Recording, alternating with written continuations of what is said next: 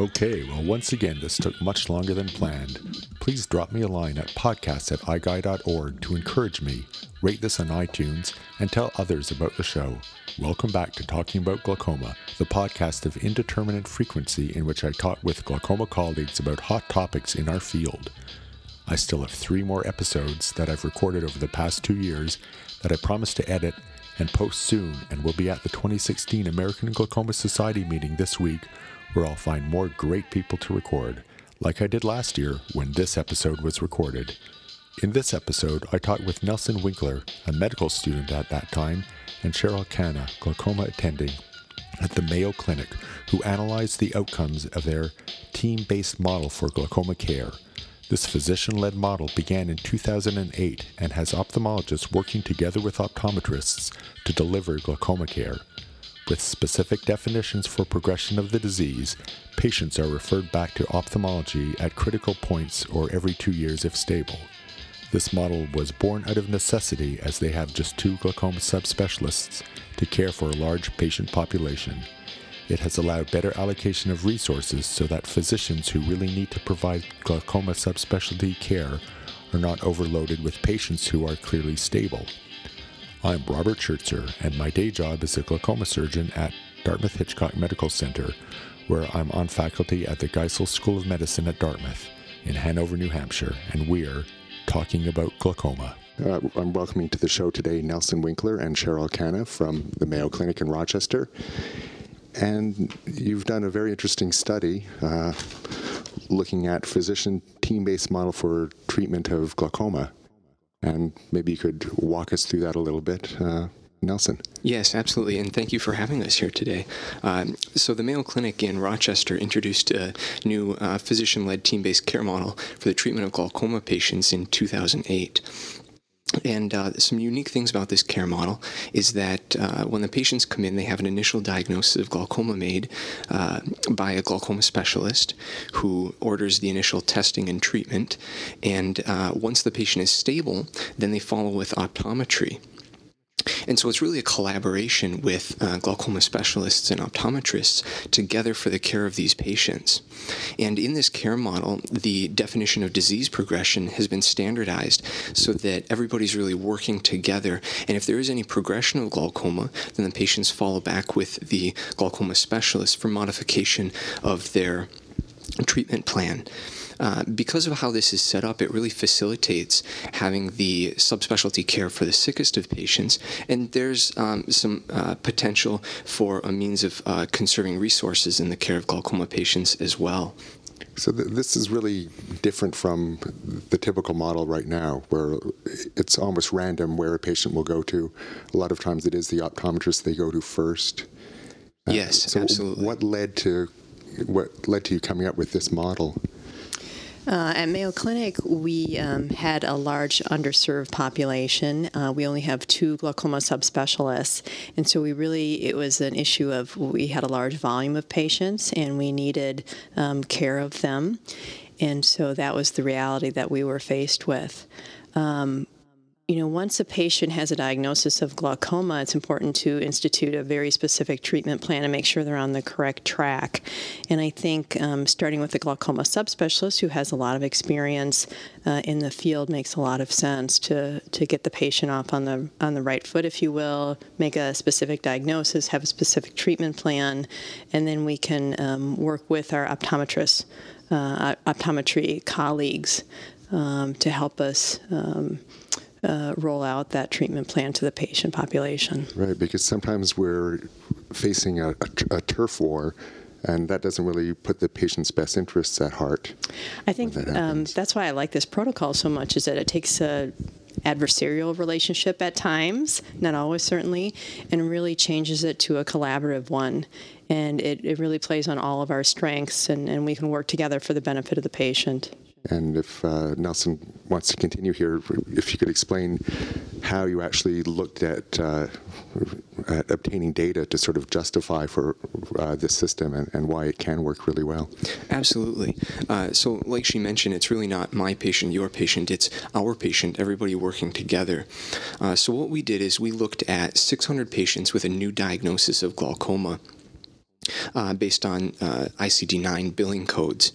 And we separated these patients into 10 different subgroups based on the type of provider and then where the care was being given, either Mayo Clinic Rochester or a health system site. So this part of the study was retrospective, or yes, retrospective. And so we're looking at the testing that's done and really compliance with the American Academy of Ophthalmology preferred practice patterns for what care should be given at the time of initial diagnosis of glaucoma. And with our protocol, we saw that there was a dramatic increase in compliance with these preferred practice patterns that really wasn't seen at the baseline site where there was no protocol, or in the groups in Rochester that didn't have this protocol in place. And it was quite dramatic, especially kind of comparing to previous studies that have been done in this area. We show that our numbers are actually quite significant, and we have higher adherence actually than these previously published studies. So what specific parameters did you find really improved but with this model?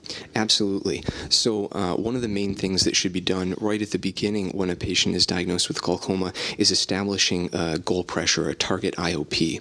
And that's something that dramatically increased with the use of this protocol. Additionally, gonioscopy saw a large increase, as well as fundus photos and obtaining an OCT at the time of diagnosis as well. And was that across the spectrum in terms of the providers? Was it, when you say there's more gonioscopy being performed and more target pressures being written down, was that both optometrists and, all three, optometrists, ophthalmologists, and glaucoma subspecialists who are all doing better in those parameters? Sure. So it was specifically seen, the increase was seen with those members who participated in the care model, being optometrists and glaucoma specialists working together. We did not see these changes in the groups that did not have this new care model implemented. Okay. So remember that initially the patient will see a glaucoma subspecialist, so the testing is very standardized. And then the follow-up testing is also standardized. I think one thing that's unique about this protocol also is that there's a group of us that work together, and so really there's almost extra training for all involved, including the optometrists who have a special interest in following glaucoma patients. So I think that model works well to have a consistent team who really has a vested interest in glaucoma care. So how would this play out in terms of the general population if you're working between other providers in the community? Do you see that a way to have this model work? Definitely. So our hope is that one by one we'll roll this system out to the Mayo Clinic Health System sites, because there was a dramatic increase in adherence to the preferred practice patterns. And I think the protocol will have to be modified because there's really not a glaucoma subspecialist at all the different health sites. So we'll have to modify it for comprehensive ophthalmologists working with optometry, and we'll have to have part of the protocol that delineates when these patients should be sent back to a subspecialist for care, for maybe surgical care. And is that something that's in the protocol right now? For when it's they should not. Be referred back? It's not, because our but it's team. Just every 2 years, if they're stable, they still come back every 2 years. Correct. For glaucoma subspecialist. Correct. But in the health system, when we roll this protocol out to smaller health system sites, we'll need to specify when the patient's sent back to a specialist, a subspecialist in glaucoma at Mayo Clinic Rochester, because many times there's not a glaucoma person in the field at the health system sites. Do you have any criteria in mind for what would trigger being sent back? Is it based on data from your study or based on preferred practice patterns? It's based on preferred practice patterns, but actually we have an algorithm in terms of our treatment of glaucoma patients. And so once they reach a specific point, maybe if they're on 2 meds, it will be time for an SLT, or if they're on 3 meds with poor response or evidence of progression, perhaps it's time for a surgical intervention. Maybe if the patient requires cataract extraction and they're a candidate for a MIGS procedure with cataract extraction, they might be sent back to a glaucoma subspecialist who may be more comfortable with that treatment. Great. One other question I had about the study itself, and you were looking over a time period. It was 2008 to 2010, and that was compared to 2005 to 2007. Yes. Before you implemented the protocol. Yes. Now, you wonder too if everyone would be more compliant to the protocol because they know they're being studied in that 2008 to 2010 period.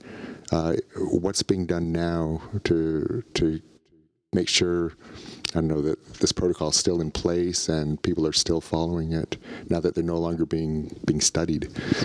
They're actually still being studied. Oh, they are? Oh, okay. And there are multiple arms to our research. So what we're presently doing is looking at the cost effectiveness of this study. We're also looking at the effectiveness of different providers recognizing progression to make sure that we're not delaying diagnosis of progression.